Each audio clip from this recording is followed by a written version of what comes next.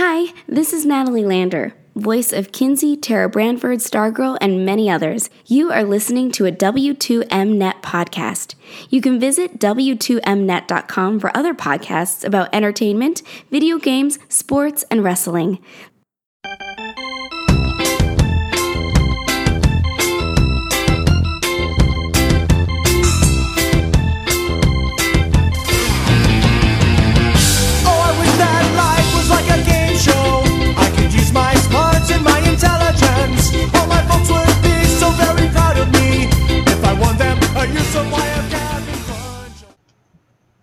The Price is Right Deep Dive will not be seen tonight, so that we may bring you this feature W2Mnet presentation.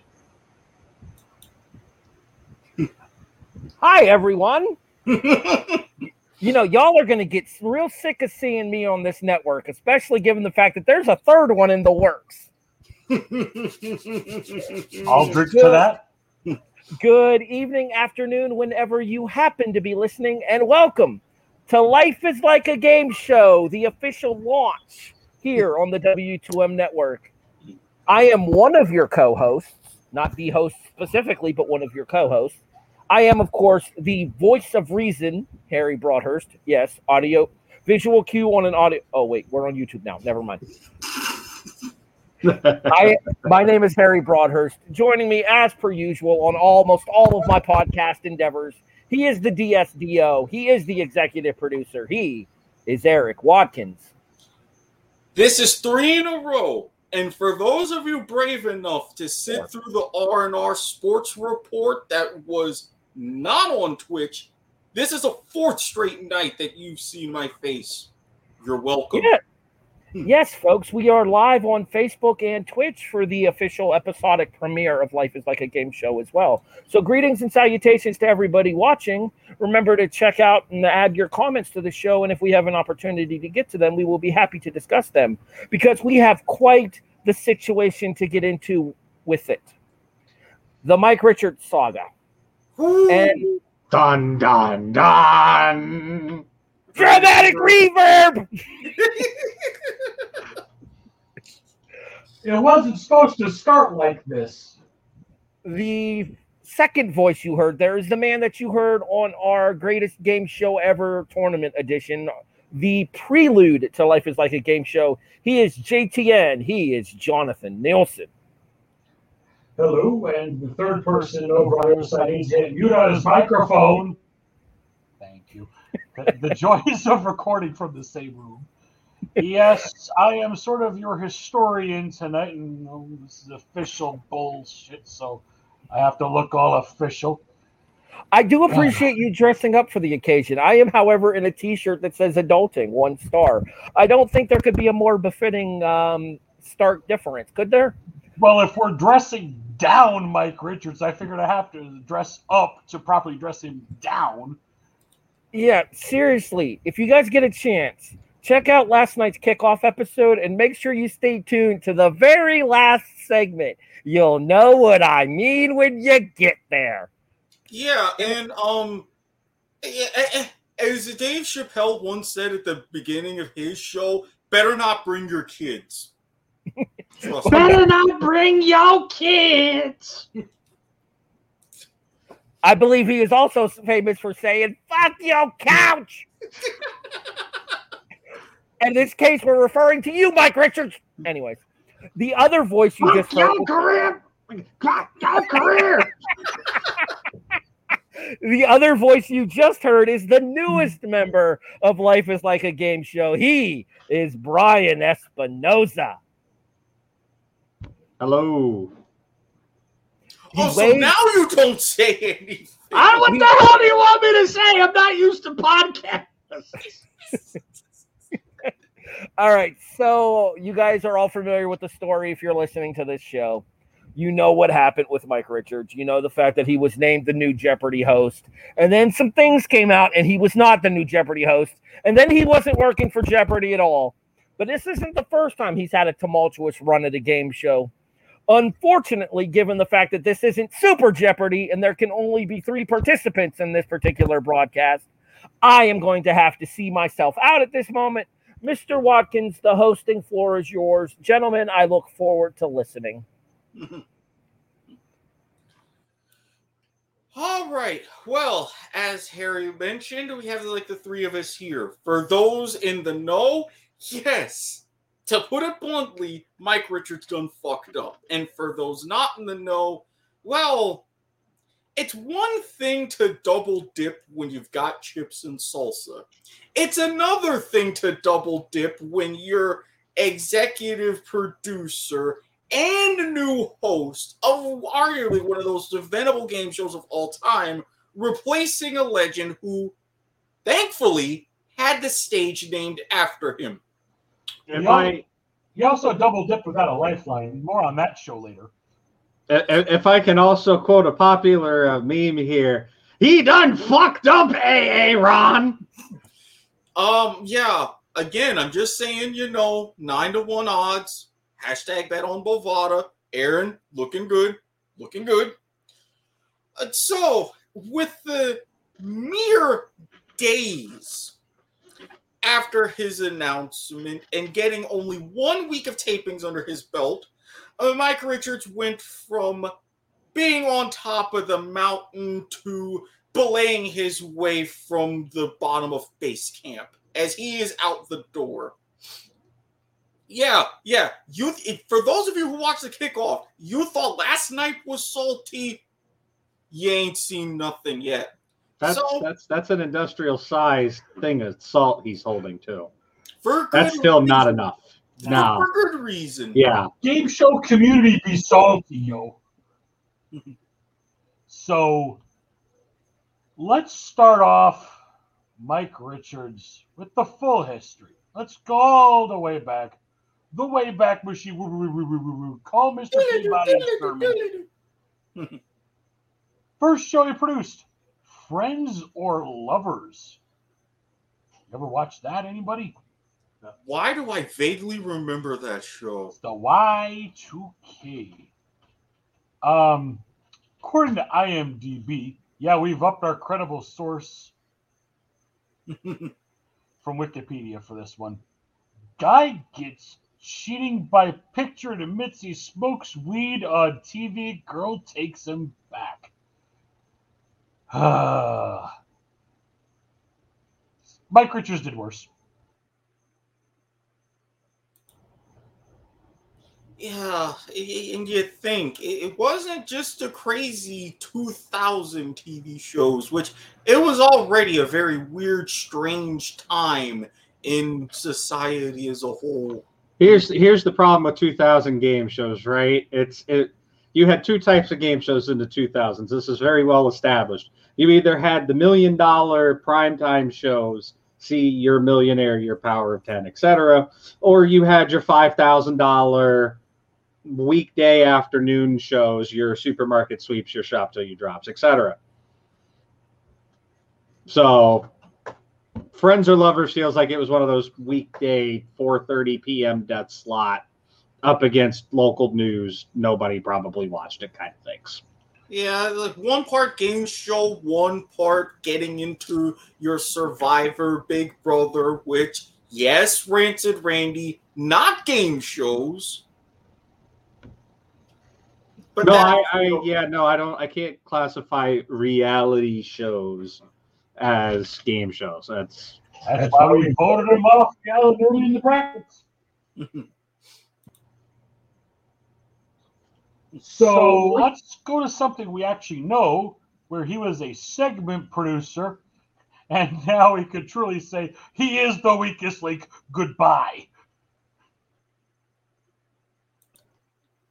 All right, so it's of note here that he was a contestant segment producer, and if my actual background in television can understand what the hell that means, it probably means that all he was in charge of doing was those 5-second in the middle of the game or in the middle of the show contestant interviews where they talk about, I should have voted XYZ person off. In the grand, long scheme of things, very insignificant. I doubt that he had any actual control over anything on the show, and if he did, I'm sure Ann Robinson would have torn him a new arsehole. And yes, I had to go. I had to go with the British pronunciation of arsehole.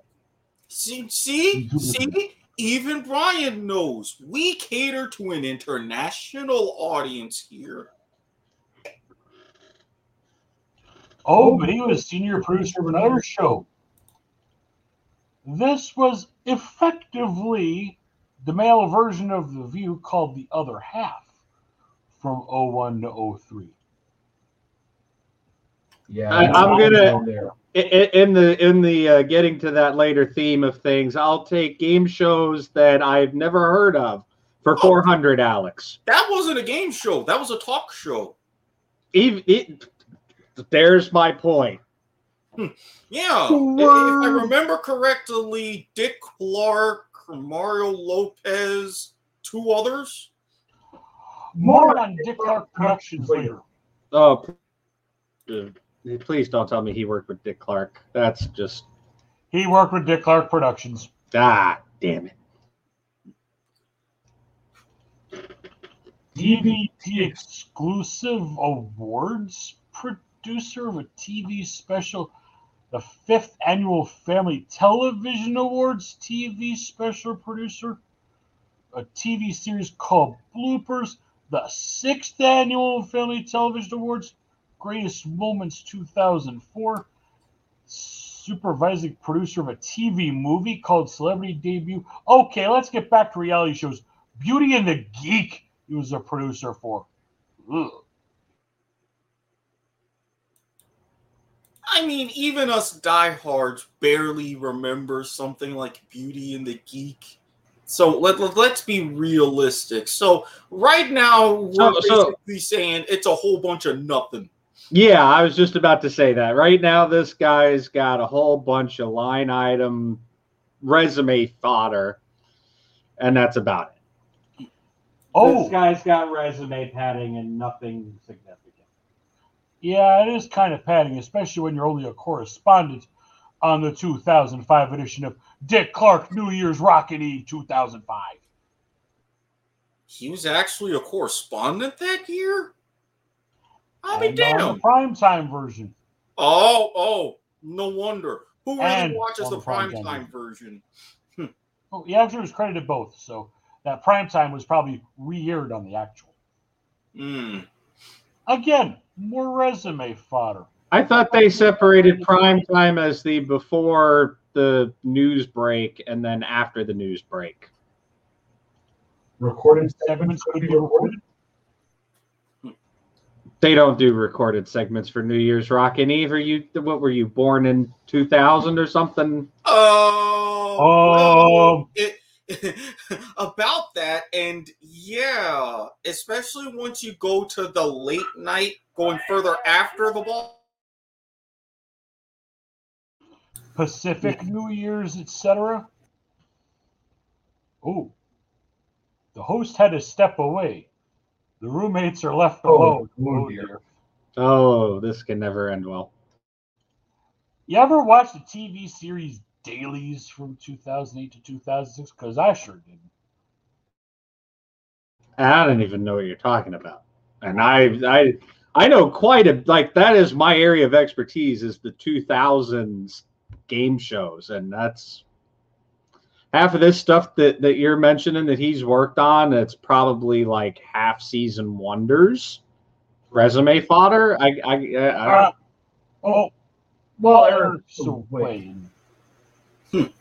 Okay, so let me just ramble through the fodder real fast just to get it out of the way before we get to actual game show content. 2013, a winner of the Outstanding Game Show Daytime Emmy. 43rd Annual Daytime Emmys 2016, winner of the Outstanding Game Show Daytime Emmy. He appeared on an episode of the WGN Morning News in 2017, an episode of The Talk in 2017. Hang on, that deserves a drink. So not only was he dealing with a part of the other half, he at least stayed within the CBS family of shows for the talk. Hollywood Today Live, he appeared on as himself. Home and Family TV series, he appeared a couple times there. He is involved with the Daytime Emmys Red Carpet Live in 2018, and the actual show itself, winning Outstanding Game Show in 2018. Ooh, All Access Past the Price is Right cover story documentary in 2018. More on Price later. Unsung Hollywood with Wayne Brady as himself.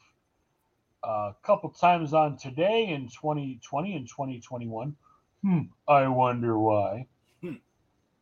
Entertainment Tonight.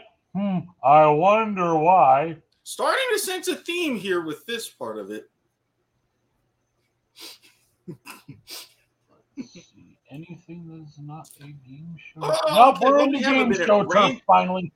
Randy, yes. Rancid Randy, we already mentioned your shout out. Look, we're going to get to the results of the brackets, but news and whatnot. Where's that good looking bracket maker guy? Yeah, about that. I think he missed the thing at the beginning where that continuity announcer had said about, there's a special presentation this evening.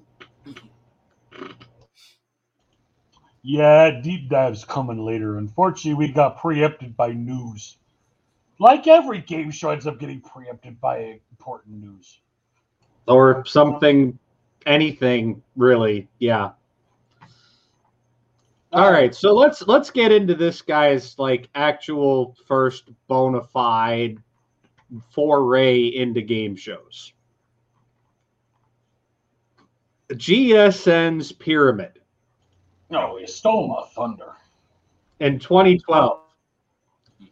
Now, have you guys ever even seen GSN's Pyramid in 2012? Because that was pretty big news when they said that they were rebooting that. Like, oh crap, he's doing something that hasn't been done since the 80s and 90s. Wait, he's back with Dick Clark Productions after 7 years? The set looks right. Colors are bright. Set's still huge. Winner's Circle's still untouched. Trilons are digital. Okay, I can live with that. Rules and timing are back to usual instead of Donny-Mid. We got a legit show. Nick, he rocked it. What? Yeah. Yeah, he rocked it. I have to disagree. I don't think he did a good job with Pyramid. Look, now granted, I did not see a whole lot, but from what I did see, I'm with John on this one. I thought he had the chops. He did great. I don't know. Maybe I got pilot-itis, which tends to happen sometimes. But I saw the pilot, and I was like, I'm not watching this. Well, there's your problem. That's exactly what happened. You can't just judge it solely based on the pilot.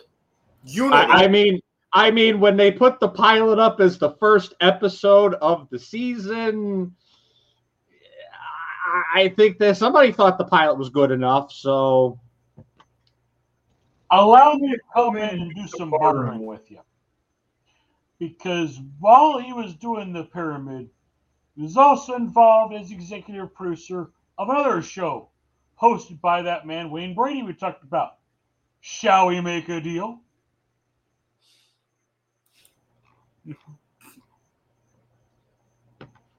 Oh yeah, 2009 is when he started when he took over on that, or somewhere around that 09 to 18, correct? Yeah, right when Deal was starting to go down the crap hole. Yeah. What? I'm sorry. I thought we were gonna be the salty ones tonight. See, Judge John disagrees. Judge John disagrees with everything. But I mean, especially, yes, first season or so, little bit rough, but come on. Especially Wayne Brady, they started getting into No. it. Okay, so Wayne Brady and Jonathan Mangum were fucking killing it. Mm-hmm. Am I allowed to curse? I'm pretty sure I'm allowed to curse. After last night, yes. Okay. Yeah, they fucking killed it, man. Like, I loved it, but I don't know. It was like right around Drew era, which, if I'm not mistaken, was what, 2012, 2013, something like that.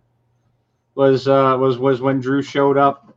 Might have been a little bit earlier. That's when it kind of took a dive. And it doesn't surprise me that Richards was at the helm for that. 07 was when Drew took Price. Yeah, as I was about to say, it was like earlier than that. Plus, come on, taking a dive when? I mean, realistically, My timeline must be off tonight. Yeah, the salt's all getting in the way. Apparently, I need to reach around and grab the salt container. But I mean, honestly, on your left. I don't actually need the salt container. Thanks for trying to pass it to me. You're the one who asked for it, but even though, yes, just like how they've had to make all kinds of wholesale changes during the pandemic, the last couple of years of deal haven't really been the best. But you got to say, especially going into the 2010s, firing on all cylinders for the most part. As we said in the brackets, it takes a while for a new host to make a show their own. We saw this first with Price is Right. Let's make a deal. Monty Hall and Wayne Brady are not the same people. But when Monty Hall and Hados Hall Productions gives you the thumbs up, that's good enough for me. That is a legit passing of the baton. Plus, Monty couldn't do the show forever, man. No, I don't disagree with you there. It was just like how Bob Barker wasn't going to do the show forever. I'm sure Alex probably would have retired in the next couple of years if he, hadn't unfortunately passed away. Well, I mean, he kind of, in a lot of ways, called his own shot because for years, when they were asking Alex what he's going to be doing after, remember when he went on stage? Sad, but very prophetic. Well, literally, yes, he said he would not quit. And I would, dude, they gave you the proper Michael Larson. He's going to keep going. He did do wow, I lost my train of thought for about half of a second there. We almost had another big Sony, or let me rephrase that, Sony Pictures Entertainment television, whatever subarm they're going through these days. Sony Pictures Television. Again, there's so many freaking subdivisions of Sony. Yeah, they almost had two crises. There we go, on their hands. Yeah, Pat Sajak almost didn't renew his contract. They threw the vault at him. They threw the PS5 vault of money at him. I mean, when you're in this situation, wouldn't you? Because now you've got all those sorts of extra shoes to fill. Yeah, no, I don't disagree. I mean, obviously, that's more we'll get into a little bit later on in the night, hopefully. But yeah, no, that's some of these hosts can't run for forever, and you have to sit there and think, okay, well, when do they call it quits? And that's pretty much what early 2010s were. Was the new hosts and the new generation getting into the stride of it. So since we mentioned some of these, let me get them officially mentioned here. Co-executive producer of The Price is Right from 2009 to 2018. Also executive producer 2 episodes of a TV series documentary on Who Wants to Be a Millionaire in 2000. Executive producer 2 episodes of GSN Chain Reaction in 21. And ironically enough, speaking of Wheel of Fortune, 8 episodes of Celebrity Wheel. That brings us to some more Who Wants to Be a Millionaire. Again, more in the hot seat series of there. Then we got Jeopardy as a consulting producer and executive producer of the Teachers Week, among other episodes of Wheel of Fortune. There you have the man's full history, excluding some TV series called Divided that I never heard of, and some oddball here and there little things. So basically, he actually appeared on 2 episodes of The Bold and the Beautiful. So basically, from a whole bunch of nothing, he somehow found a way to, I guess you could call it, fail up. He got promoted out of problems, basically, it sounds like, in some way. That's pretty much what this history is reading.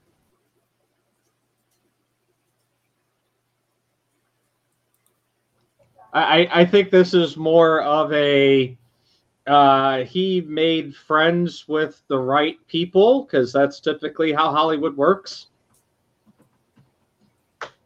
I mean, you're not really wrong. They always say it's not what you know, it's who you know. Boy, was this applicable. And to me, in some ways, this is kind of painful, because before all this came out, I thought, all right, Mike Richards, yeah, issues, I get it. Not that bad. Decent host. Little bit of aggrandizing during his stint as a guest host of Jeopardy, but I was like, okay, I could kind of see him and get used to him on my TV screen every night. Then shit met fan.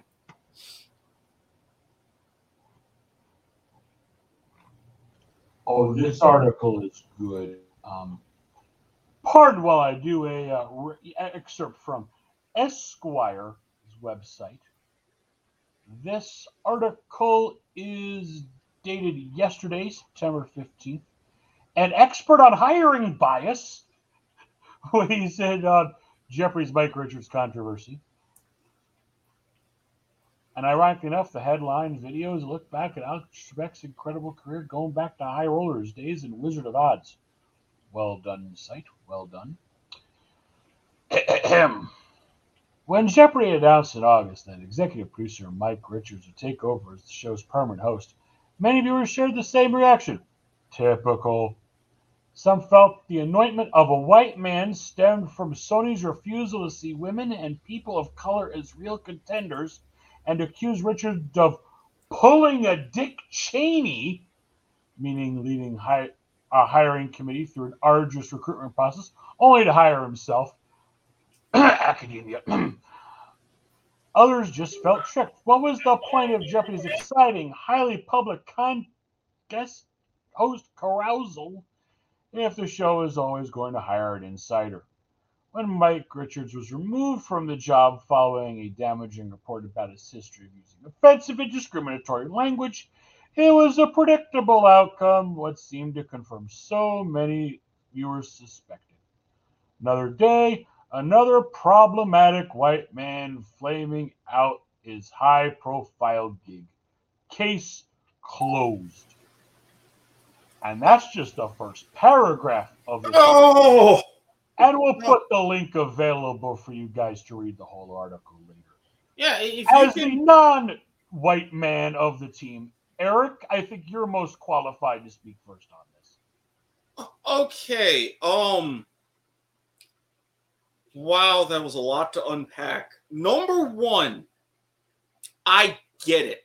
Because when everybody was in the guest host rotation, you had a lot of LeVar Burton stands come out in force. Even I was saying, hey, even though he's not, openly campaigning or stuff, give the man a shot.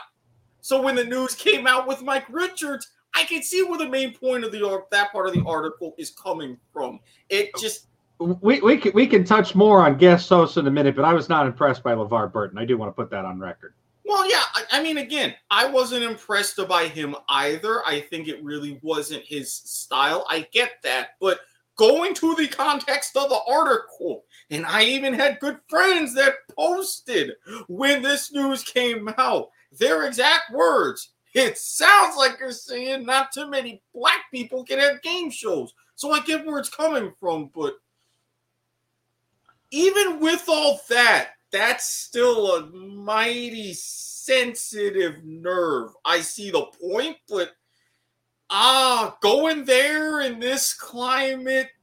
I think the article was written in good intent, but the editorial focus is clearly clickbaity.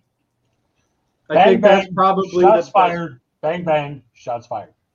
I think that's the best way to put it.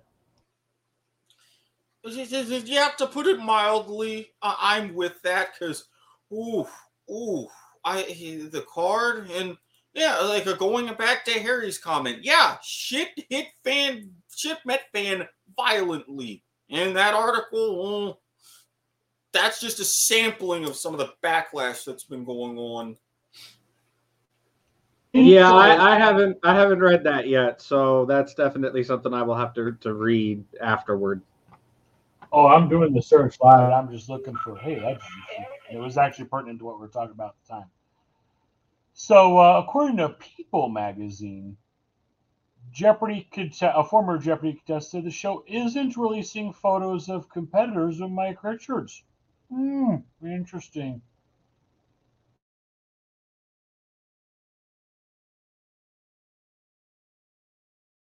This coming from the Tweety box, of all places, Samit Sarkor's Twitter. Proud to announce will be on the September 17th episode of Jeopardy! First week of the new season. Dubious distinction of being one of the 11 contestants in history to have taped with Mike Richards as permanent, air quotes, host. Further tweet, BTW Jeopardy contestants typically get 2 photos, one with the host, one with the headshot. We each took a photo of Mike, but were only sent the headshot. Seems kind of sus. I mean, I'm not at all surprised at any of that, and I think that it's definitely a very dubious distinction indeed. I was one of 11 people that got to do taping with this one guy who's been utterly disgraced and really should have never been on the air, but it really wouldn't have been unfair to the contestants who had played and won money for their episodes to not get aired. I mean, Sony could have definitely just sat there, cut them their check, and been done with it, because that's definitely what's happened on game shows in the past when something goes unusually wrong, or they can't air an episode but the person played anyways. That's standards and practices. We got laws for this kind of stuff, people. Little did you know. There was a whole quiz scandal. More on that later. There was a whole decade of scandals over this stuff. We have laws in place. These game shows, they have to pay out, but they're not required or obliged to air the results.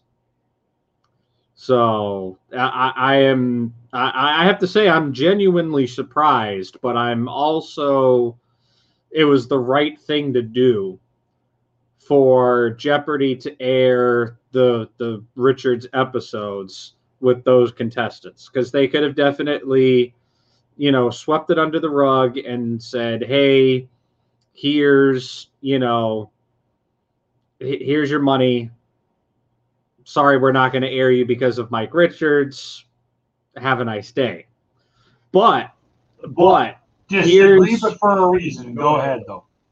Here's the rub. It all comes down to our current champion, Amodio. If Amodio wasn't the third highest money-winning champion right now, behind one of our hosts, and oh my God, I'm blanking on his name. I want to say Holzhauer, and I know it's not Holzhauer. It's not Holzhauer. Holzhauer got bumped. That's God, I'm a bad game show fan. Let's see who's got Rudder. Brad Rudder. Yeah, Rudder. So if it wasn't for the fact that Amodio is trailing Rudder right now, has already beat Holzhauer, I think if it was just some, Joe Blow, no-name champion or some 2-day champion or something like that, yeah, I think they could have swept it under the rug. I think they actually would have swept it under the rug. Said, hey, congratulations. In reality, you're a 6-day champion, whatever. But on air, we're going to call you a 1-day champion because Mike Richards doesn't exist. Yes, you get all the money that you earned in the 5 days that he hosted, but we're not counting any of that on air. I think that's something that could have been done. If it was not the champions regardless. Yeah. I think that's something that could have been done if it was any champion other than Amodio. Yeah, or however you pronounce his name, because I'm sure somebody out there in Facebook land or Twitter or somewhere is probably going to send me a tweet or Discord or something telling me I'm saying it wrong. But if it wasn't for the fact that we have we have a potential record-setting champion right now, the Mike Richards would have never seen the light of day as a host. I think this would have gotten all swept under the rug by Sony. People would have got their silent paychecks. They would have signed a non-disclosure gag order, and that would have been the end of it. But thanks to Amodio being champ right now, we're going to play out this awkward, and I do mean awkward if you saw Monday's opening week of episodes. Might I quote one tweet that sums that up perfectly? The user is Mama's Pinky Toe. Mike Richards, Dead Man Hosting. Speaking of hosting, our lovely host, have we received any comments to put down into your... So far, nothing else yet. Not sincerely coming in, but no current other pleas from the crowd as of yet. But we will have the link to the article that we mentioned. It will be put in the description for YouTube and elsewhere. There's actually one interesting person that's actually standing by Mike Richards after all this debacle. His old buddy from The Price is Right, Drew Carey. I mean, TMZ. Link down into doobly-doo. I mean, I'm going to share the Esquire link in the comments for everybody so they can go ahead and take a gander. But you got to figure if anybody, somebody's going to be on his side. And naturally with Drew coming out in his perspective as the host, not really knowing the culture under Bob Barker and previous executive producers. In some way, I get it. But at the same time, if you don't entirely know both sides of the story, which no fault to Drew that he didn't, you kind of stay away from this. Because if I'm the host and I'm that situation for when I'm coming in, I don't want my name tied in any major ways as possible, especially with what happened, what's been documented, among other things, under the Richards regime. I mean, that article from TMZ effectively, they kind of tried to ask him about Price and Richards, and Drew didn't want to comment on anything, but I mean, Richards was Drew's EP since I think Drew took over, if not very damn close. Not exactly, very damn close. Yeah, they've been together for a significant amount of time, and the fact that the two of them are hanging out in public, and Carey hasn't really come out and released a damning statement, or even any statement about the whole situation, really just speaks to, where Drew Carey is in this camp. And unfortunately, at least in my opinion, that takes Drew Carey down a couple points in my book. Because when you go back to Richards at Price, you've got a lot to unpack there. And we can just start with some very, I'm not going to quote them in detail or full, mainly because they came off of a personal Facebook, and I don't know how this person would feel about those being shared, but I am Facebook friends with Roger Dobquitz. And if any of you guys know who Roger Dobquitz is, he is loyal friend and true of The Price is Right. Yes, he is the OG producer of The Price is Right. He's been with Goodson Todman since, I think, Price rebooted in 1972. He wrote the book. Yeah, he quite literally wrote the book and then some on Price, several of them. And he has delivered some, I guess we will call them less than stellar. Scathing was the word I was going to go with originally. Yeah, no.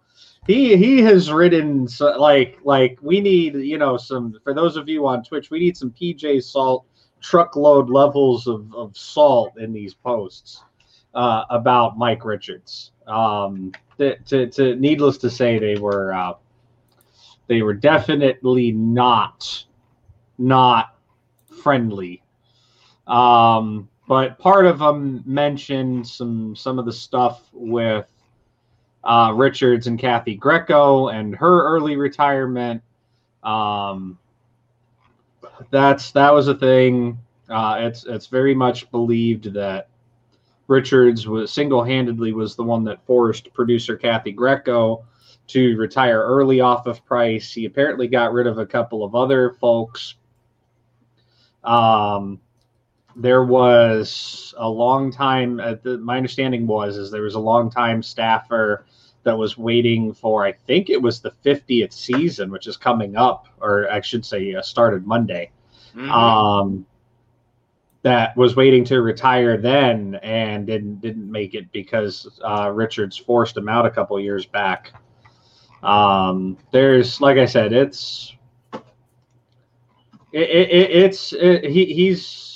he's not well liked by the Price is Right staff. That's for sure, or at least a good majority of them, because clearly Drew has his opinions, and while he might not be saying anything verbally, actions speak louder than words. And you have this to where, and again, you see this all the time when someone comes in, replaces somebody, you have regime change. So you have those who were there before Richards, who saw everything that's going on. They see it their way. And then you have the people who Richards brought in part leading to what you had mentioned earlier about the different payola and that style of allegations. That all happened with basically his crew. So, yeah, you're going to have that pretty big division right there. Those who were there under him, who were naturally going to defend him, and those who were not under him saw everything that's like, hey, whoa, this is what happened. Yeah, and even for those who, if you have a chance to see his audition clip, I believe we're getting that link in the works. And there's I just posted in our little thing there, Eric. There is a Hollywood Reporter article that's the same article I'm reading right now, ironically enough. Yeah, that covered. Before. Yeah, I shared this a couple weeks back, and this is effectively what Dobquitz is saying, although a little bit more, I guess you could say, secondhand and not as scathing. If I may, but first, I think, Eric, there is a tweet that I discovered that might be some humor depending on the trust me. I'm going to give credit to that proper tweet. Because we just found our YouTube thumbnail. The Done. tweet I came don't from the have to user search Fake Jeopardy, anymore. let's just say. So this Hollywood Reporter article. Sorry, I have 4 monitors, so I look up a lot. Yeah, you do have 4 monitors. I have 2 and they're stationed on top of speakers. So I'm looking up too, buddy. This article dated August 31st from the Hollywood Reporter. Link in the doobly-doo. As the exec producers ousted at Sony's quiz show and Wheel of Fortune, more than a dozen former staffers on the CBS and Fremantle show describe a dismantling of workplace culture that preceded him. Mike Richards came highly recommended to the CBS's Price is Right.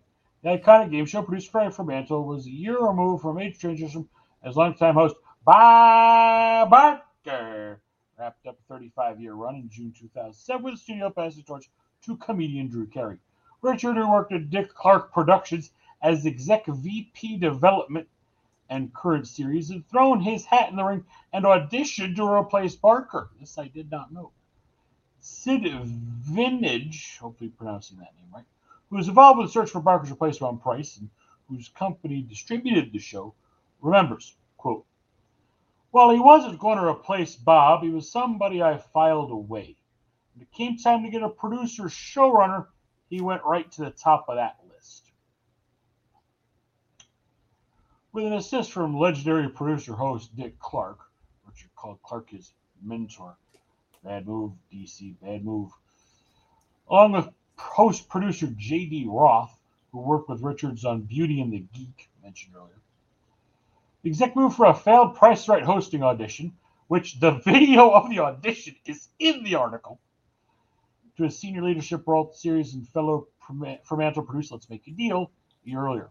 You work for one Fremantle show, you work for another. Goodson Time likes to share its people around. Ugh. Mike Richard hosting Price. Ugh. Yeah, and I again, feel dirty. I need another drink. from the video, you think, okay, was it memorable? Should he have been penciled in? No, but it was decent. And not worthy to take over the legend, but it was decent. You figure, all right, someone like Mike should stay in his lane, go try to be with the hosting thing, develop his chops. Oh. Skipping a couple of paragraphs talking about the current Sony debacle. Multiple sources involved with Price is Right during Richards' tenure also question his conduct with models on the series. Oh, look, it's Janice Pennington's series all over again. That last was a personal editorial, not part of the quote from the article. Several sources claimed he would parade models around the stage during rehearsals as he told employees about their attire and gave preferential treatment to some. Others contest this description. The show had a routine with how to choose wardrobe for the models. Before Mike arrived, we continued to follow that routine until Mike made some changes to it, stated Gwendolyn Osborne, Price model from 05 to 17. Osborne, who spoke with Hollywood Reporter after being connected via Richards' PR, added, "This included Mike transitioning from the uncomfortable parading on stage in our outfits to having proper fitting in the wardrobe department with a stylist." Former staffers pointed to a 2011 wrongful termination suit. Ooh, there's a link on that one. Follow that later. In which Lanisha Cole, the show's longest tenured model at the time, alleged she was treated differently, air quotes, by Roberts, who she claimed sent messages, notes, and comments to her using staff and other models as messengers, which was ultimately dropped in the suit, which was settled in April 2013. At the same time, producer Fremantle was mired in separate litigation with another model, Brandy Cochran, claimed she was discriminated against because she was pregnant. Cochran, who would miscarry one of the twins while she was pregnant at the time, ultimately settled March 2016. Quote, "This happened before #MeToo. There was no protection. I saw Brandy's breakdown on stage, and it was heartbreaking," one former staffer recalled. Carey, for his part, tweeted in support of Richards and his involvement with models on Price. Quote, Every TPR mouse in sight got started, got pregnant, and he built whole series arcs celebrating them. Even had a baby shower shows for crying out loud. They weren't allowed to talk to me before Mike came on the show. Kerry posted August 7th, 3 days after Variety reported Richard was the frontrunner for the Jeopardy job before his role in the previous lawsuit surfaced. Continuing quote, he took them from just bodies on the stage to actual people that audiences get to know as part of the Price Right family. He's great, and I hope he gets to be the next Jeopardy host, too. Article continues, but I'll cut it there. Gentlemen, dun dun dun. Microphone. Now, I am just saying this. If you were even alleged lawsuits, anything, for doing something in that sort of environment that even I would not do. And as these two, especially John on camera right now, can attest, when we were planning for some of our shows back in the day when I was much more active as a host, before either of you say anything, you know we already got arrangements. Leaving it that date is coming, man. I'm well aware. I've even rearranged a cricket vacation so that way I would be available. So look, I'm not saying there's a present here waiting for you, but there's a present here waiting for you. But alas, I digress. If you're doing something that even I would not suggest or do, you are fucking up. Plain and simple. Because these are things with all that, if you're going parading around or doing all this wrongful termination suits, there's got to be some sort of cause with things like this. Where there's smoke, there's fire. And I was not a fan of this. Well, personal feelings with pregnant women aside. But that's for another podcast.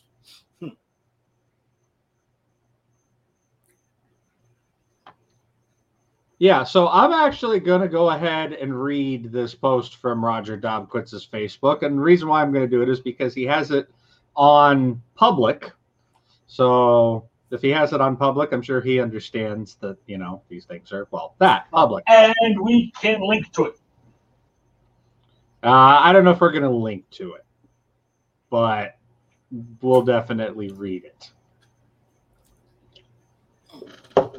All right, you get to your announcer voice now. One of the more serious issues brought up in said Hollywood Reporter article that we just discussed, that I am surprised they didn't make more of a deal with, was the fact that the staff and Mike Richards were allowed to buy prizes that weren't won. For the 36 years that I was at CBS, it was strictly prohibited that anyone involved with the show could personally profit from it. And because of the payola scandals of the 1950s, strict federal law was passed that made it a crime. We were under constant scrutiny by CBS Program Practices Division to make sure we didn't receive gifts from companies that supplied us with prizes. As mentioned in the article, we couldn't even officially eat the chicken that was used as a part of a KFC plug. Yes, delicious, juicy, bite after bite, delicious Kentucky Fried Chicken. We do chicken right. But don't ask me why I know that off the top of my memory. No. As we say on the kickoff, this is okay. Because for any potential sponsor, we cannot be bought, but we sure as fuck can be rented. Continue, Ryan. Buying, in quotation marks, prizes that were not given away suspiciously, and he's always suspicious, looks like a way to circumvent the look of staff receiving prizes as gifts. And the following questions arise. 1, who ordered the prizes to be used on the show? 2, who decided to offer the prize up for sale to the staff? And 3, who decided on the price, not prize, to sell it? Did somebody pay $45 for a pinball machine? Now, these are serious questions and ones that will require more investigation. Otherwise, the situation will get worse, and we will be right back to the time when payola was common practice. And now, because I don't totally know this right off the top of my head, don't ask me why, we are brought to said laws about game shows, specifically the 1950s Communications Act as codified under Chapter 47 United States Code Section 509. Prohibited practices in quiz shows, as I lose all of my monitors. I think we should give him center of stage for this one, sir. Oh boy, here we go. Yes, U.S. Code Title 47, Chapter 5, Subchapter 5, Section 509, prohibited practices in contests of knowledge, skill, or chance. And for those of you who would like to read along at home, I'm going to post a lovely little link that will take you to U.S. Code via Cornell Law. I'm not going to read the whole thing because it's actually a somewhat lengthy statute. But effectively, there are laws against this sort of thing. And there are laws that say you producers, contestants, that it can't be rigged, it can't be bought, it can't be bribed.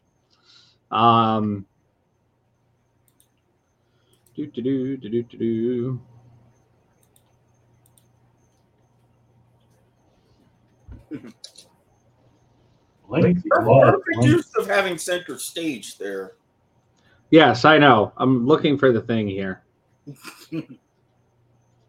Here we go. So our item, paragraph A, item 4 of the statute here is where we're going to talk about here. To produce or participate in the production for broadcasting of, to broadcast or participate in the broadcasting of, to offer for a licensee for broadcasting, or to sponsor any radio program knowing or having reasonable ground for believing that in connection with a purportedly bona fide contest of intellectual knowledge, intellectual skill, or chance constituting any part of such program, any person has done or is going to do any act or thing referred to in paragraph 1, 2, or 3 in this subsection.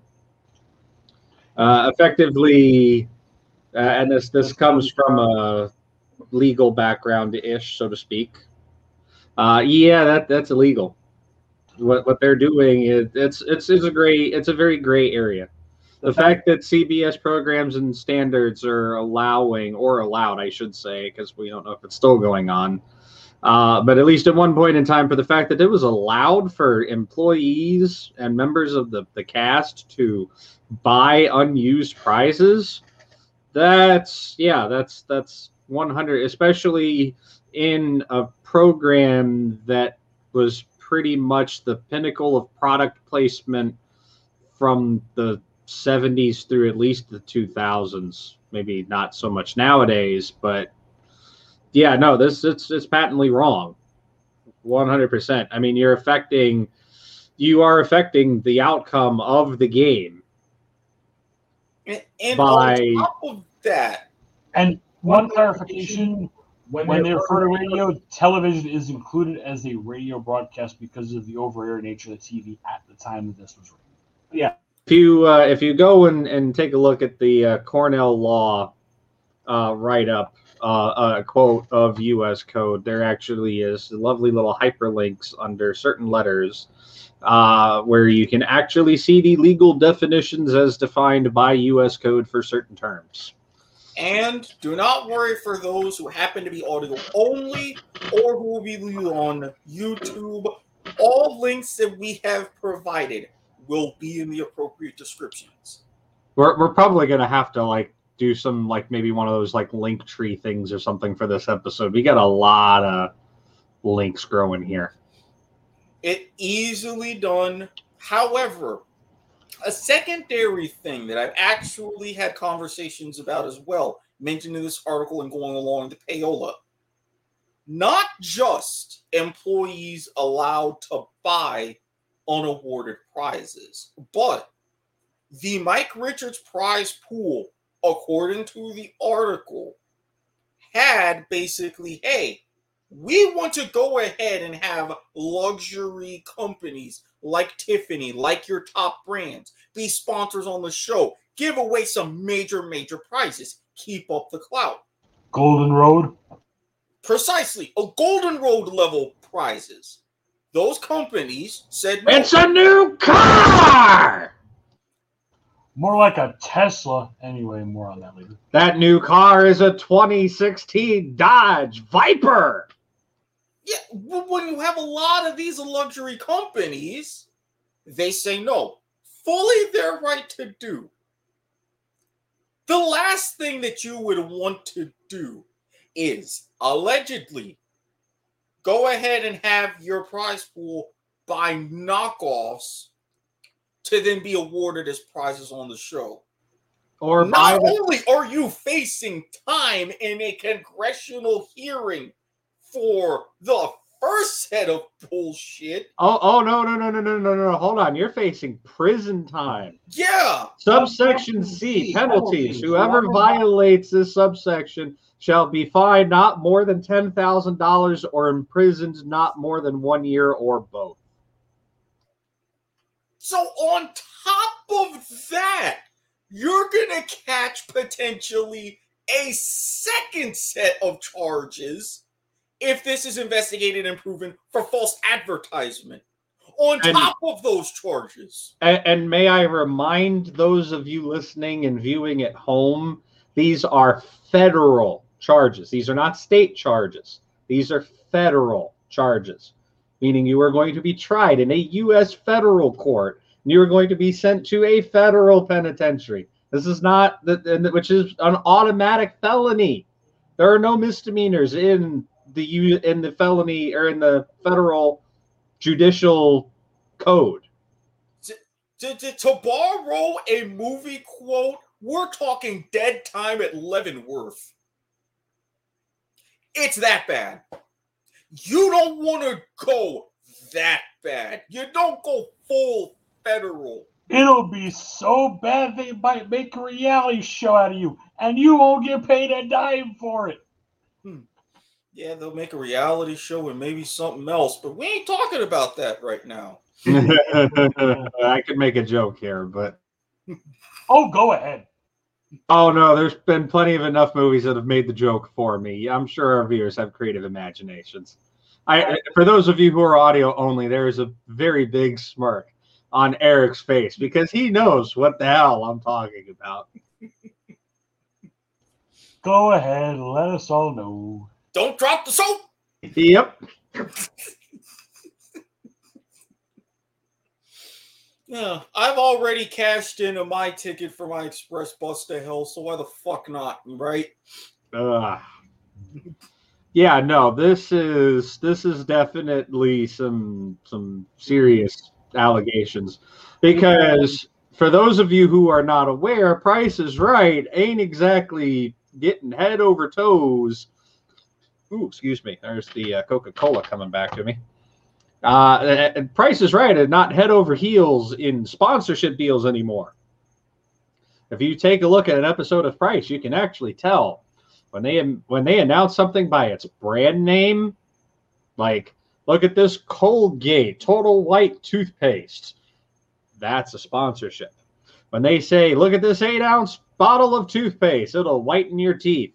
That means they went and bought it themselves. Yeah, for those of you who are familiar with the big drop-off in the Australian version of Price is Right, you're getting near that territory. Not there yet, but you're on that cliff. So this is where it gets dicey, right? There is one way that this could actually be legitimate. I hate to play devil's advocate here, but for those of you who know me in real life, I play devil's advocate quite frequently. There is one way this could be legitimate. Do I believe this is the case? Not really, but the one way I believe this is legitimate is if the stuff that is being resold is the stuff that the Price is Right is actually going out and purchasing using their own prize budget. Because again, Price is Right has not gotten enough prizes to fill an entire show since I think they publicly admitted to it and changed what they were doing. I want to say 2012, 2013, somewhere in that time range. It's been a while now. No. If this is the stuff that Price themselves are going out and buying, which I can completely understand Mike Richards having an ultimate say, if not a micromanagement level say, in what to go buy for prizes that are, rounding out what they're getting. Yeah, that's a very gray area, but it's not as illegitimate as, say, the local California Ford dealership donated a Mustang. The Mustang didn't get one, and now the Mustang went off at auction to the staff for $50.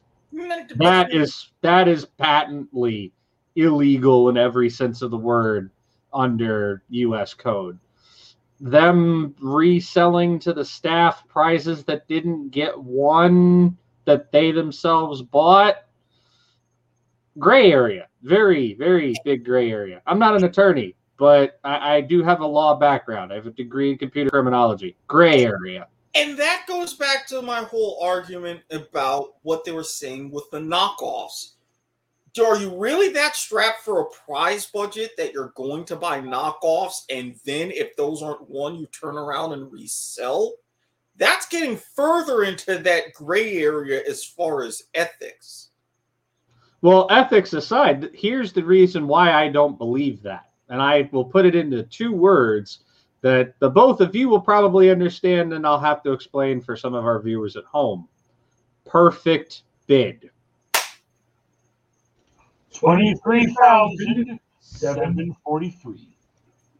Perfect bid. If you go and watch that documentary, there is, as far as I'm concerned, bona fide evidence, prima facie evidence, that Price reuses its prizes. No, really? Color me surprised. Sarcasm. I mean, we've talked about this off air between ourselves. We're going to get into this when we do the appropriate episode. When certain things get reused, you're on CBS, you're going to have someone like a Michael Larson come in and clean house perfectly. 110. 237. Still got it. Oh. Article from The Ringer. It's an interesting quote. There's a lot of investigations that have to be done. I know you and I, Brian, have mentioned, off air a few times, maybe congressional hearing.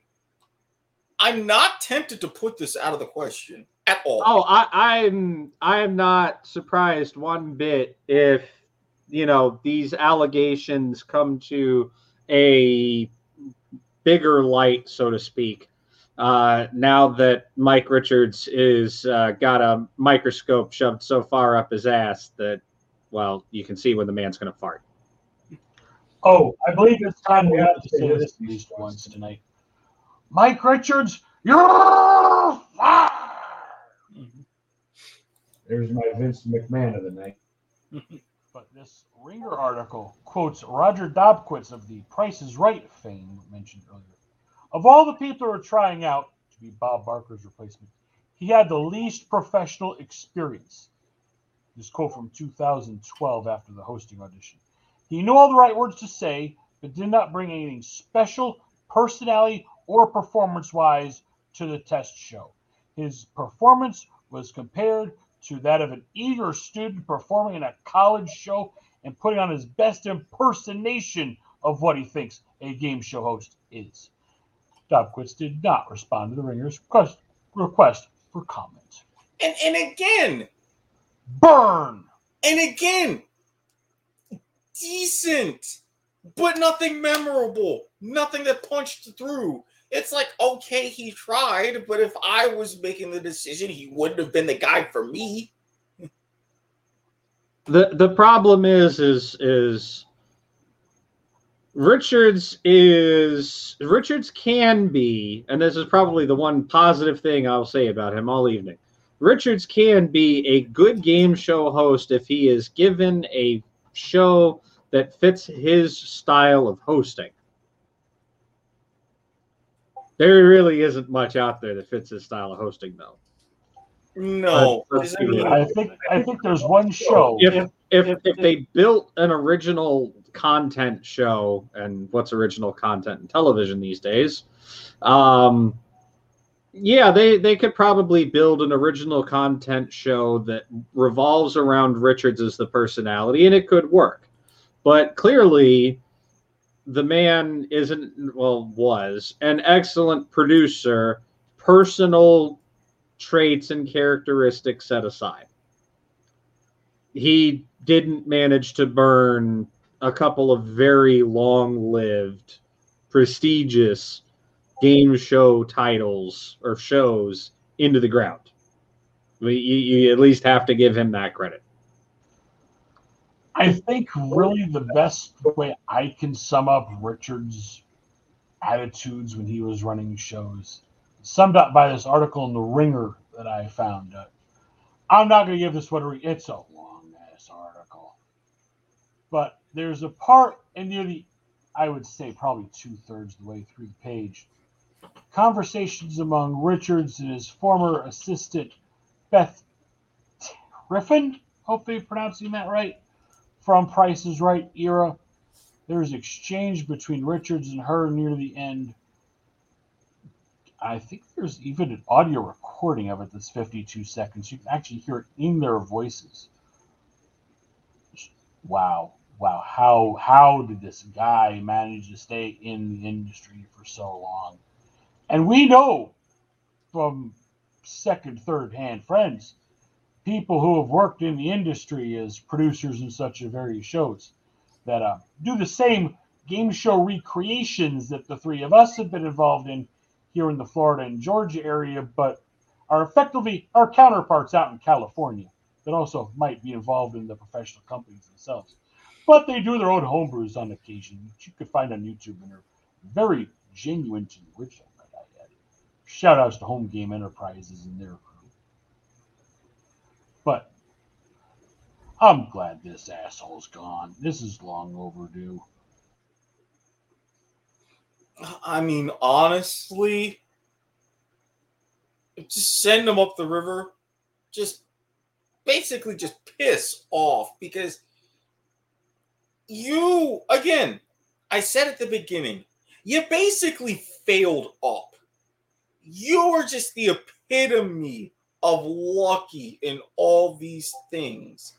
You just leave this path of destruction and chaos and bullshit around you, especially in a time where game shows are potentially finally coming back, reintroducing them to a mainstream audience. You're going around and pulling all kinds of this? No. I think it sums up well in that Hollywood Reporter article. I know we've gone back to that a few times now, where effectively the casting producer for Price pretty much said, mediocre host, sure. Talented showrunner, he was at the top of the list. And I think it comes down to he impressed the right people at the right time, and that's how he managed to get the positions that he got. Does that discredit him, or does that take away from the fact that, again, I have to give the man some credit that, clearly he had to at least have some modicum of knowing what he was doing, because the man was behind the helm of Price. He was behind the helm of Let's Make a Deal, Jeopardy, Wheel of Fortune. These are all, you ask for shows that have been going on the longest on television. Those are 3 out of 4 of those are probably some of the first shows you name. And the fact that he held the top helm position at those shows for as long as he did in some of those cases, if I remember correctly, let me go back to the IMDb here, just so that I have it correct. But no, you got them all. You got them all. He Price from 2009 to 2018. That's almost a decade. 186 episodes. Or sorry, no. Let's see here. No, 1,663 episodes of The Price is Right as the executive producer. The man's moral character and standing may be absolute utter garbage, but professionally, he seems to know what the hell he's doing, at least when it comes to show running. So I can't knock him too hard on that. Is he a good game show host? Hell no. I don't think he's a good game show host at all. I think he is completely dry on air. He doesn't build the right rapport with contestants and anything I've seen him do. Now he's got dry. He is as dry as a Hawkeye Pierce Martini. I said it. I say he's as dry as the vermouth in My Favorite Manhattan, but I mean that's pretty damn close too. Look, I don't drink dry drinks, so that's all your territory. Yeah, we know what kind of drinks you go for, buddy. Now we're dry. Back up here. There we go. We know what drinks you go for, buddy. And if you don't think I can't see that, well then 2 and 2, buddy. 2 and 2. Speaking of 2 and 2, I think we've gone maybe a little too long here. So let's jump to the current Jeopardy saga, because that's really what we're also here to talk about, and not just Mike Richards. Front runners for the hosting gig, my opinion, Jennings, 100% all the way, Team Jennings. The man has a natural knack for it. Jeopardy ratings while he was champion or at their highest they have ever been in the entirety of the series. Nothing has come close. I think Holzhauer came kind of close, but not anywhere near on the level that Jennings has. I mean, yeah, if we get Jennings as host, we can expect, a lot more episodes like the one we had back in January where he got trolled in final. Excuse me a second. Apparently I inhaled air. Aaron Rodgers getting trolled. But I'm telling you, even with the troll. No. What I was going to say is him getting trolled in final. The guy had no idea what he was talking about, so he puts, "What is H&R Block?" Yeah, I think that's going to become the new Jeopardy meme if Jennings becomes host. Sure, but still, Jennings is a very likable personality. Yeah, he ain't clean, but who the hell is in 2021? Let's be realistic here. Who the hell on TV is clean in 2021? This is not the 1970s or 80s. It's just not going to happen. Well, I mean, to be fair, in the 70s and 80s, people were dirty. It was just a different kind, and you could cover it up a lot. I was going to say, no, it was people were dirty, but it was very easily swept under the rug by producers who said, "Here's some cash, shut up and never talk about this again." Nowadays, it's, "Here's some cash, shut up and never talk about this again," and then 10 years down the line, when they get some big high-profile something or other, it's, "Oh, well, I might know something about that." So you say Jennings is number one. Who would be your number two? Because I think we're all in agreement here that Jennings is number one. My number two, I think, has to go to somebody who they did not give a spot to yet, and somebody that I would like to see with the spot. And I know Eric is going to agree with me on this one. And that is Neil deGrasse Tyson. The man speaks truth. I think Neil deGrasse Tyson would be amazing at the job. He won't take it. No, he doesn't need it. And in my mind, don't even offer him the full job because he's going to say no. Give him a week. Give Dr. Michio Kaku a week apiece. I will be a happy man. And a lot of other people will. If people will stand for LeVar Burton, I've seen the Buzzy Cohen stand starting to come out now. And I don't like Buzzy. I never liked Buzzy. I didn't like him as a contestant. I don't like him as a host. I could see Buzzy on tournaments. I could see Buzzy on a tournament run. No. Here's where I see Buzzy. I see Buzzy doing what Ken Jennings was doing before Alex kicked the bucket. That Clue Crew segment producer, once in a blue moon on camera. But here's the rub. Instead of just seeing him in that role, as we're pulling a Hal, rubbing the lucky suit, what about seeing him in what was originally supposed to be the Mayim Bialik role? Primetime specials like the college championship. I think Buzzy, he's got enough personality. I think he can slide right in. Because during the Tournament of Champions, during the Tournament of Champions, I thought he did very well. I really did. You know what I think he would be good at? And this is going to open up a whole other can of worms that we talk about on the actual Jeopardy episode. I could see him as the host of, as we would call it these days, one of the spinoffs. Like Sports Jeopardy. If they would ever bring it back. I think he has that energy that works for that type of format. Hell, I could see him. I don't think he's much of a. He's probably to me. He doesn't come off as much of a music fan, much less a rock and roll fan. But I could see him bringing back Rock and Roll Jeopardy if we don't get Jeb Probst to come back. Which, well, that man's got his own can of worms. Let's not even get started on Jeff Probst ain't coming back. The tribe has spoken about him. Yeah, exactly my point. No, I think he. No, that is not worthy. Even with no, stop lobbying for it.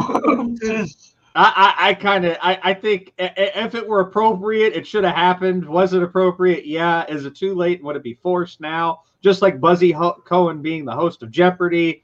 Yes. And that is the point that's the end point that I'm making about Buzzy. He feels too, to use the terms that the kids say these days, he feels too fake. It's too fake and too forced. So my number 2 is the exact opposite of that. Guys want to make it real. Very underrated. Right. You need to do that. I'm hearing echoes like crazy. Thank you. Bad Zoom call. I thought Eric's been on top of it. I just like.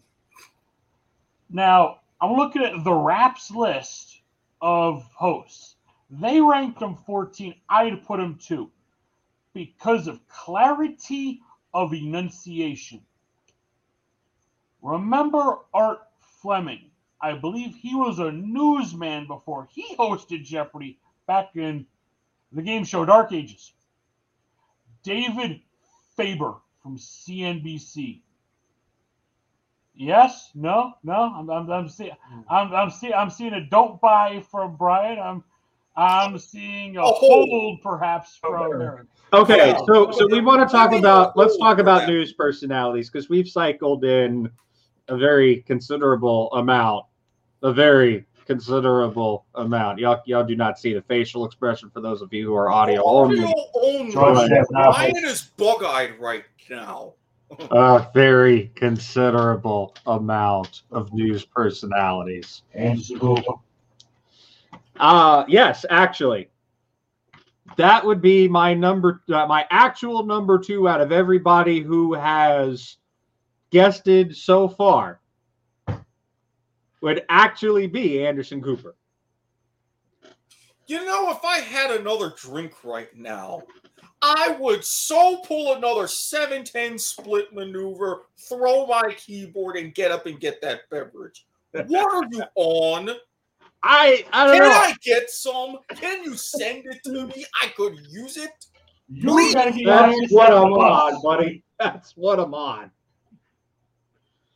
For those of you who are audio only, I have been referencing an inside joke between the three of us that's at least a decade old at this point of a certain Mr. Watkins and a certain beverage called Jose Cuervo. I've been taunting him with a 1.75 big boy unsealed, sealed in bottle of Cuervo on camera the entire evening. From the last time this One trio worked the time. show live together. Yeah, this bottle is actually the bottle that I am taunting him with has got to be at least, I don't know, 5 years old by now. It has been aged. It has been aging because this is a gift for a certain individual when he makes his hosting return.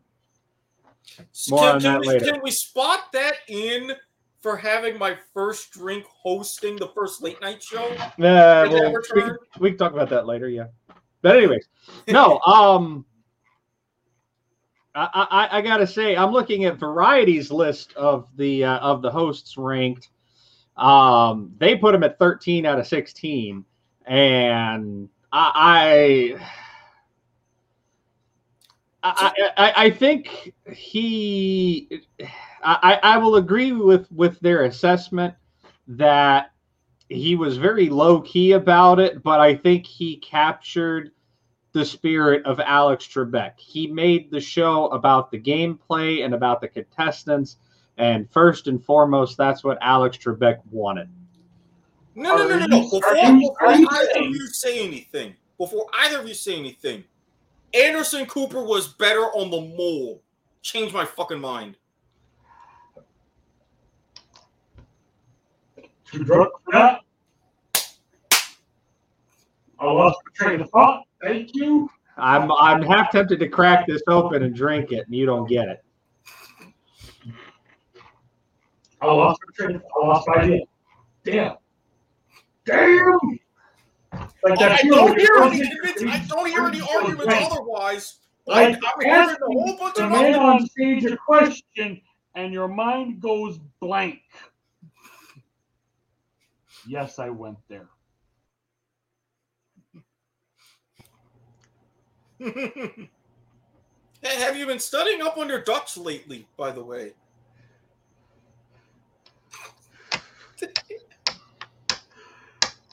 Oh, the silence is golden right about now. No. I'm giving you a meme. I'm giving you that meme of the guy that just looks at the.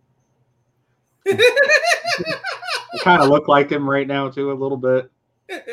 You know, I also think did not get a fair shake from reception. Katie Couric.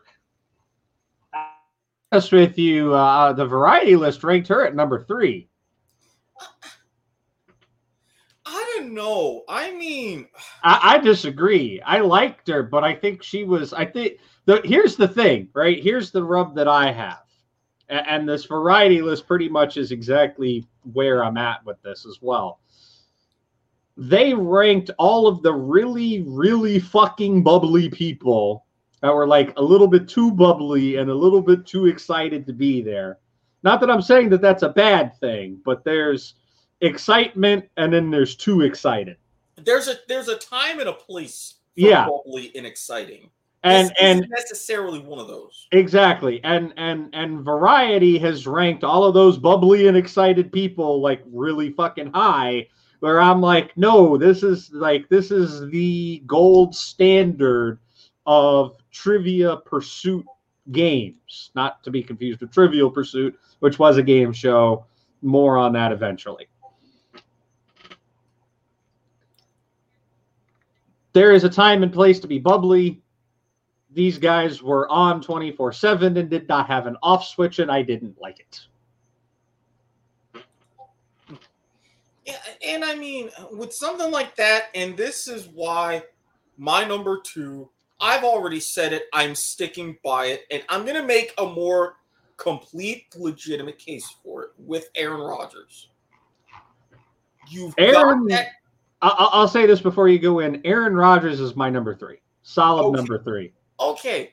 You've got this kind of calm, California cool sort of personality. Him being a guy from, the Bay Area, went to Berkeley, all that. So he gets the vibes. Someone who, and he admitted himself, when he got the call for the guest host rotation, what did he do?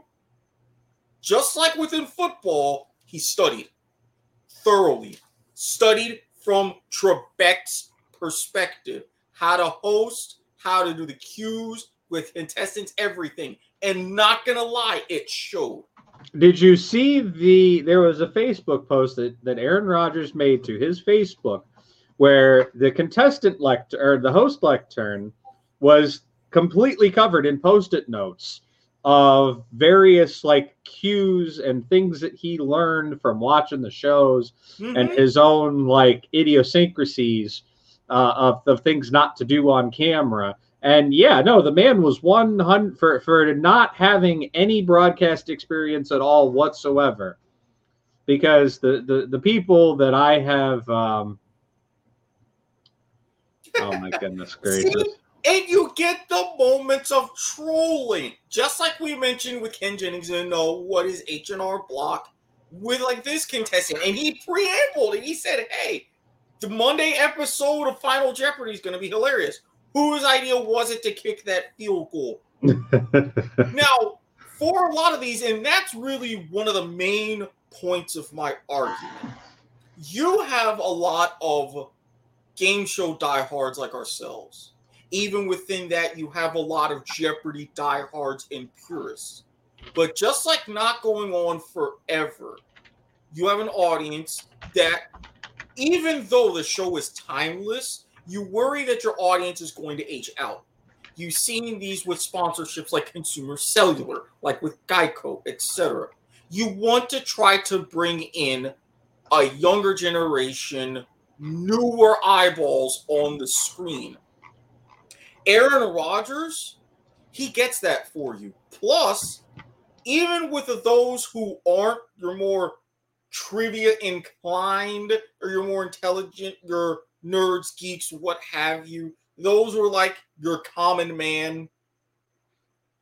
Aaron Rodgers will bring those in too. You're going to get a whole much wider demographic pool.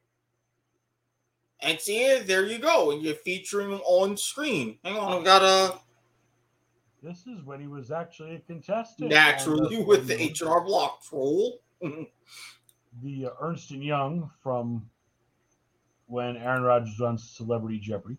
It would be a lot easier if you just hit that little share button down there at the bottom of StreamYard.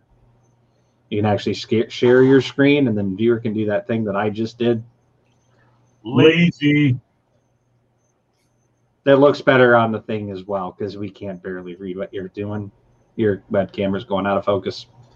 It was Aaron Rodgers from his appearance in Ernst & Young. And that was microphones. But with something like that, if for a time to where ratings and demographics for sponsorships matter, you're going to get those increased demographics. I mean, the different numbers are going to speak for themselves. Dr. Oz ain't going to get you the poll. Oh, hell no. No. Dr. Oz was a 2-bit fill-in that nobody took. Like, there was no serious credence to him being on the show whatsoever. Oh. That was just somebody decided, hey, let's bring Dr. Oz of all fucking people onto the show. A once reputable and highly respected surgeon turned talk show quack. I think that's putting it mildly there, Eric. Speaking of doctors, Dr. Sanjay Gupta. No, he wasn't bad. He wasn't bad. I'm reminded of a quote from a great movie, History of the World Part 1 here. Nice. Not thrilling, but nice. I mean, Variety ranked him at 7, which I can kind of, that's probably where I put him. Yeah. So we ranked him 7th and other ranking of 10th. Tied. I agree closer to 7. I agree closer to 7, 8, that range. Middle of the pack. But let's go full circle on the news. George Stephanopoulos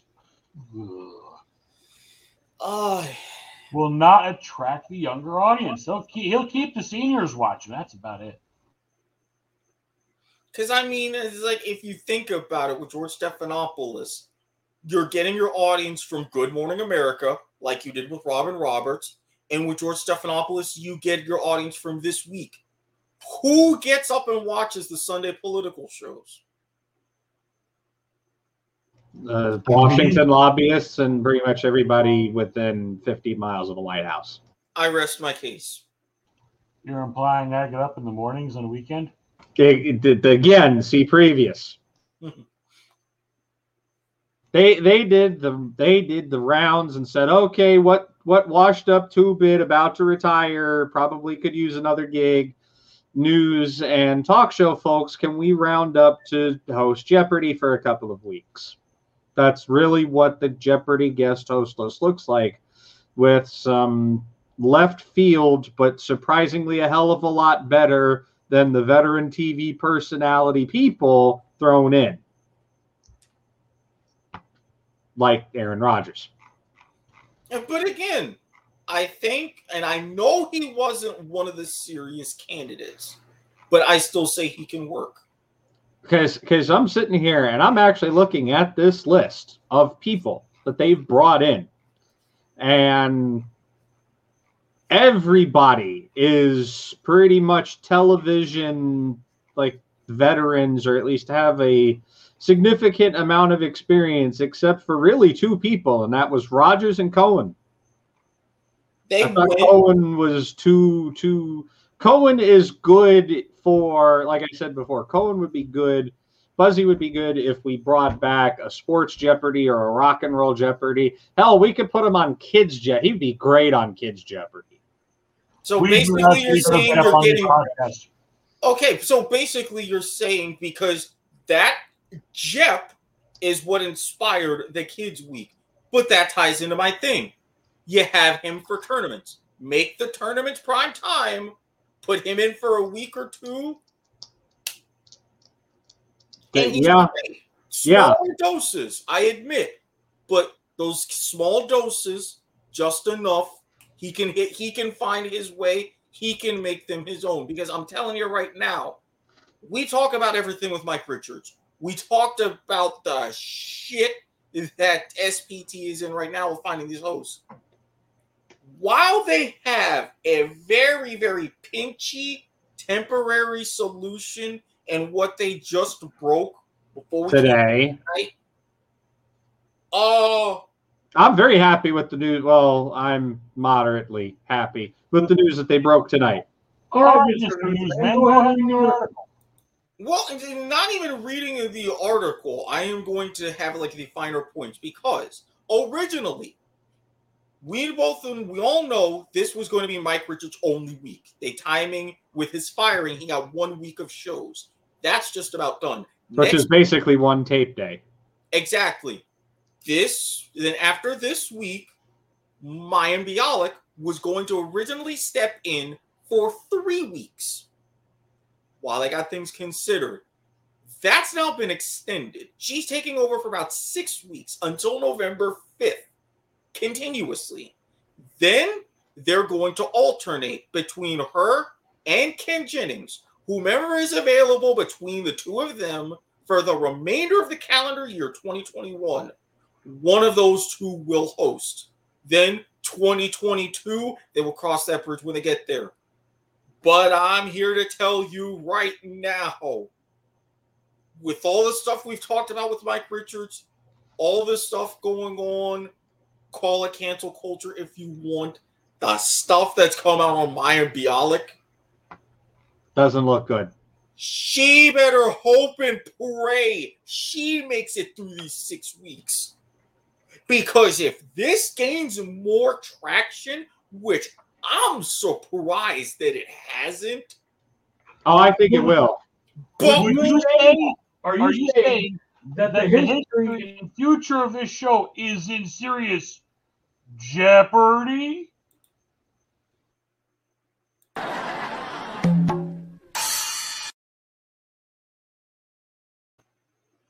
That was worth it. That was worth it. That was appropriately worth it. I will say this as I relax into a little bit more of a sedentary position here.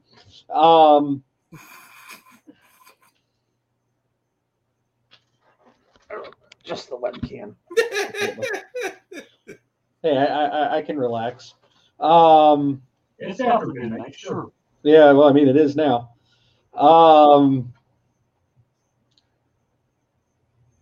Jennings has already had his trial by fire. Mm-hmm.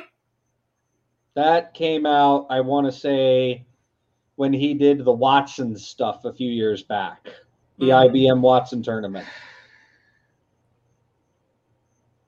You know, I just thought of something. You know who's been surprisingly missing in all of this? Mr. Number 2 in earnings? Where the hell is Brad Rutter in all this? I honestly, even though, now is this a someone who he confessed, weird choice of words for me, but he mentioned with his winnings from Jeopardy, he started a local TV quiz show, like for kids, Inquisitive. So he's got some sort of hosting chops. Like Ken Jennings, we see him on The Chase. I don't know if this is his own personal mental fallout from getting whitewashed in the greatest of all time tournament, or maybe he's just happy to where he is. I think he's one of those people that may have been asked, but just for one reason or another decided to say no. That's my thoughts on it, at least.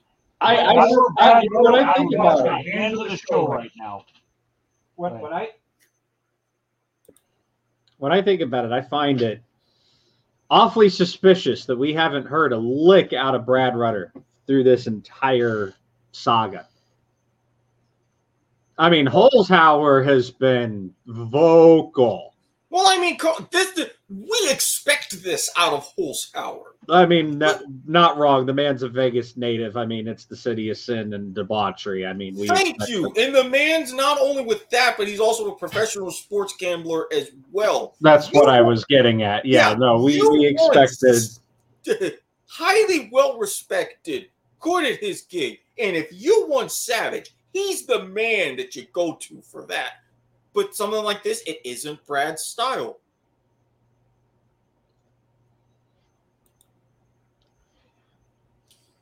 Yeah. I mean, not entirely wrong. I get it. Yeah. And then for those audio only, yes, Jonathan threw up a sus. It is a bit sus. Very sus. Yo had a bloody knife behind his back. That's sus. But I don't know. I think Bialik isn't. I think especially. I know one of the big controversy that is or at least one of the big controversy that's surrounding Bialik right now. There's multiple. There are definitely multiple.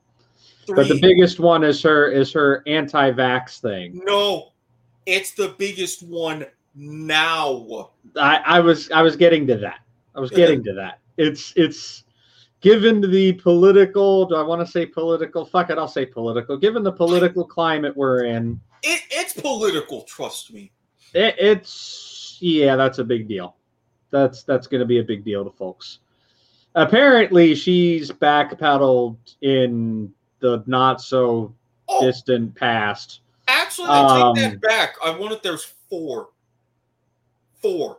Yeah, in the not so distant past, she backpedaled, and apparently the kids might be on a delayed vaccination program, and she's not fully anti-vax or some bull crap. I don't know, but she definitely at one point in time claimed to be in anti-vax land, and that's not boding well for her. And I don't think it's going to bode well for her, especially given the fact that look at her credentials. She's a fucking neurophysicist or neurosurgeon or some. Yeah. She has a doctorate. She's very well educated. Yeah, PhD in neuroscience, which we mentioned the Dr. Oz angle. Hawking those neurotropics pills that are essentially horseshit. You have that. The current political climate about vaccines. she has come out about her anti-vax stances, which, as we mentioned, she has since backpedaled. We mentioned the whole Me Too movement. Harvey Weinstein victim shaming. That's come out. That's public. She's on that. And oh, by the way, very disparaging comments, scientifically based, about children being born from C-sections. And that isn't even one of the biggest. Going other political. The woman's got an uphill battle. That's for sure. You really don't want to hear a potential host or just about anybody in the public eye in this day and age in particular use the phrase or even be associated with the phrase self-proclaimed Zionist. I'm sorry, pick one of those. That's a damn death sentence in cancel culture. She's sitting on a fucking royal flush. Mr. Host, do we have anything from the audience? No. At least I don't see anything. Because I'm out. I'm out on this. I'm spent. I'm telling you, when you stack up the deck of things Ken Jennings has fucked up on and things Mayim Bialik has fucked up on, and for those of you who can't see it at home, you went from a really, really tiny stack for Ken Jennings to astronomically, comically oversized stack for Bialik in the hands of my co-host.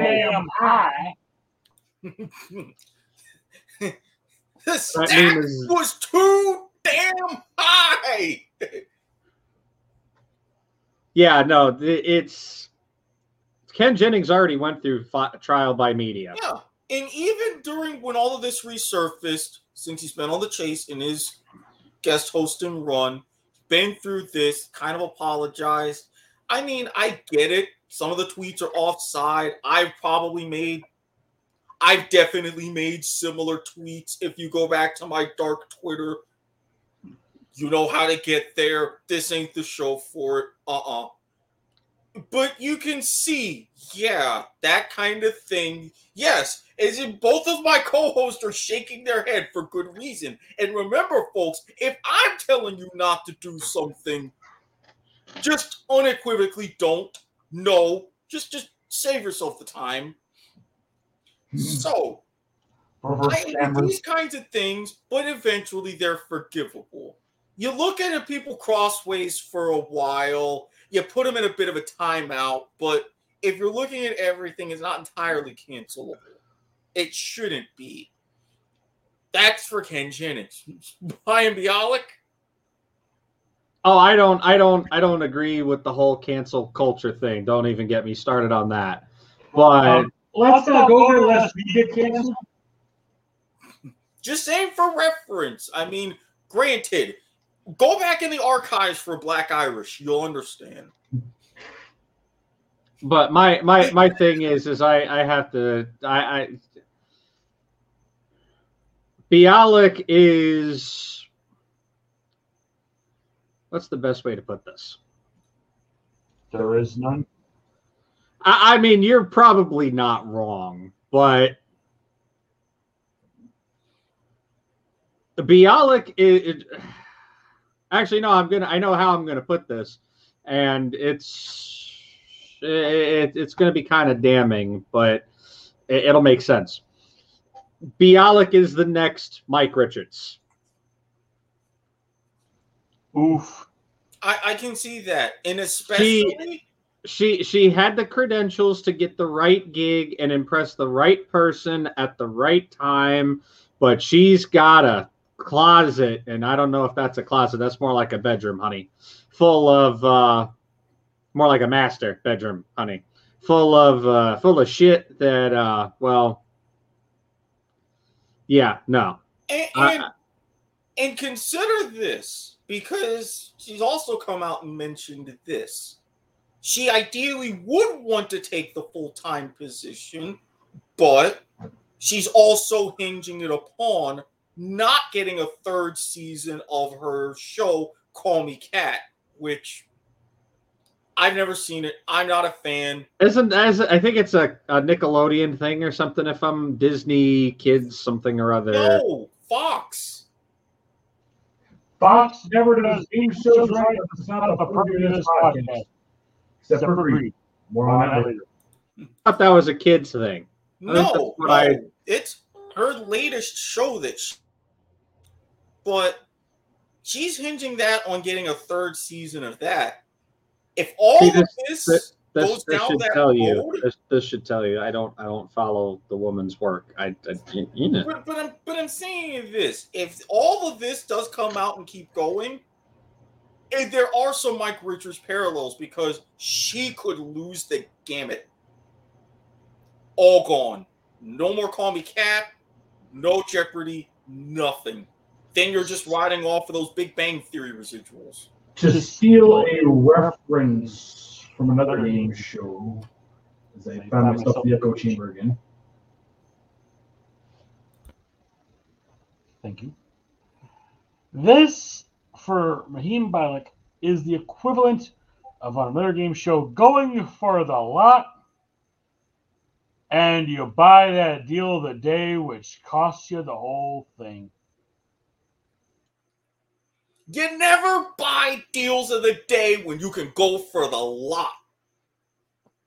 You never. And they'll tempt you to do it too. More on sale of the century in due time. Never take the box when you're getting offered the curtain. This is basic math, people. I teach that shit, yo. We got a teacher. We got a tutor. Man speaking the truth. We got to get this. We got to get this thing right here. Yeah, one of these pointing directions will work. Just remember, think backwards. Oh, Mr. Host. Mm-hmm. You mentioned social media earlier. Mm-hmm. Is it that time? I think it's that time. We've dissected everything. We've covered our bases. So now it's just a matter of staying tuned. So before we cover bases. So before we get off to the end here, I think I want to close on phrasing. What? Remember I said that thing about in 2021 nobody's perfect. Hey, I ain't perfect either, honey. I think I end this deep dive on the Mike Richards saga plainly and simply. The man has a decent amount of money where, while he'll more than likely never work in show business again, he's set. Did Sony do the right thing? Initially, no. Now, they look like they're trying to do this correctly and do it in earnest. What happens from here?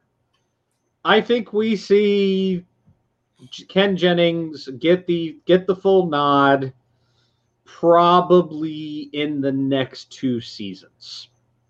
I think this season is going to be Sony Pictures panicking and saying, oh shit, we got to dig ourselves out of this major fucking hole. There's more brass at Sony than one would probably want to care to admit to that are now got a laser microscope beaming down on Jeopardy. And we know this because it's been confirmed in at least 3 articles across 3 different entertainment magazines at this point. I think we see this season, for what it's worth, even though it just started on Monday, this is going to be the Ken Jennings, Mayim Bialik fill-in season. It's not going to go down for anything notable unless Amodio continues on the current run that he's on and either gets close or actually, and when I say close, I mean like significantly close, or beats Ken Jennings. And if that happens, I may be a little bit biased here, but I hope Jennings is hosting. That's like a passing of the torch thing, and that just makes for great ratings. The math, I don't know. If you're talking shows-wise, the math works. Money-wise, that's a little funny. It's Jeopardy. Anything can happen. When you're talking about the capability to control the betting, anything can happen. But I think we see the following season. I think we see the spring season of Jeopardy when it starts up somewhere around March. I think is usually that time of year for that. I think is when we see Jeopardy continuing the guest host thing. There's the quotation marks. But this time we're actually auditioning candidates that are getting a serious nod. And we're not talking like, 1 or 2 tape days either. I think we're talking along the magnitudes of what we're about to get out of Bialik and Jennings, of magnitudes of the order of months worth of episodes, so that they can analyze ratings and focus groups and all of that wonderful TV buzzword land bullshit. Legit data. I think we see that. I think we see next season of Jeopardy analyzing and trying out serious contenders for the replacement job, probably with a couple of dead ringers thrown in that would probably be serious but aren't going to get the job, just to keep everybody on their toes. And then probably by either fall of 22 or spring of 23, we see an actual replacement for Alex. So let me ask this to kind of cap off my sentiment. I got one more question after this. I'm going to leave it as a hanger for perhaps the Jeopardy episode, but go ahead. All right. So I mentioned this bits on the kickoff here tonight. Aaron Rodgers, 9-1. Should I cash out? Sell. I want no money in this pot. Now, keep in mind, there is no definitive timeline on when it has to happen for it to pay out or not. I think if you're working on an unlimited time, and I think you hold. I think you hold your option, and you wait for the next season. Okay. If at the next season we're still in this guest host rotation thing, and we're not hearing anything out of the Aaron Rodgers camp, that's when I cash out. Because then the reason why I say with your time frame, Rodgers is flat out noted last season. He hasn't directly said it. Writing's on the wall. It's the contract. This is it. We need Harry Rodgers right now. The timing is working. That's why I asked. I'm done. I might even say we could use a rainy right. I can't remember saying these words. No, I legitimately think that you hold on that option and you wait for the end of the season. And if the plan, if what I'm saying holds any bearing, and based on the way some of these replacements have gone in the past, especially given the fact that here's the one downside that I potentially see in all of this. Sony Pictures could actually do a legitimate, oh God, here we go with legitimacy for a change, game show host replacement and do blind closed auditions that never see the light of day. If that happens, we have no idea who the hell is getting auditioned, except if we manage to end up in a lucky focus group, and even then they make you sign gag orders. So good luck. You wouldn't be able to talk about it here. Look, I don't mind not being on focus group, but you've mentioned connections. I don't know if Aaron Rodgers has those kind of connections in Hollywood. Not I don't not think those California connections. friends have those either. They're in Mantle. I think if Sony is going to do this legitimate and do it in earnest, which I think is what they're trying to do, there's going to be closed door auditions. There's going to be closed door airings. You're going to see a lot of dry Jeopardy runs with dummy contestants from staff. So basically, for those, since those happen to be like more of a wrestling nature, think a lot of dark matches. Yeah. Oh yeah. 100%. We're gonna have a lot of house shows. Yeah. For those of you who are wrestling fans, there's gonna be a lot of dark match house shows with these potential hosts. Oh, you got a whole nother freaking bottle over there. Stop. Not to mention, it's weird, and I've been called out for this when I pull the wrestling references and get it right. Yes. Yeah. No. There's gonna be house shows that are not televised with dark matches to see who's gonna get this gig, and if that happens, and that's Sony's way of doing this. We don't know if Aaron Rodgers is going to get the nod. So you may not be able to sell out or cash out on that option as far away as one might think. I mean, that's fair, and I get it, because the way they have it, if it's something that's like legitimate public knowledge, this is where they're going, then the bet's either live or gone. Yeah. As long as it's going, yeah. That's why it's like I couldn't resist. I think Ken Jennings at the time that I placed it was a leader. 5-1, 6-1-ish. Yeah, that's. I mean, he was great. Like I said, that's why he is a solid. Honestly, I could probably switch him and Cooper around and put Rodgers at a solid 2 and have Anderson Cooper at 3 for me. Yeah, y'all are going to disagree with the Anderson Cooper pick. I know you are. Well, but Mr. Rose, can you put me back on my spot? I've been moved. Oh, thank you.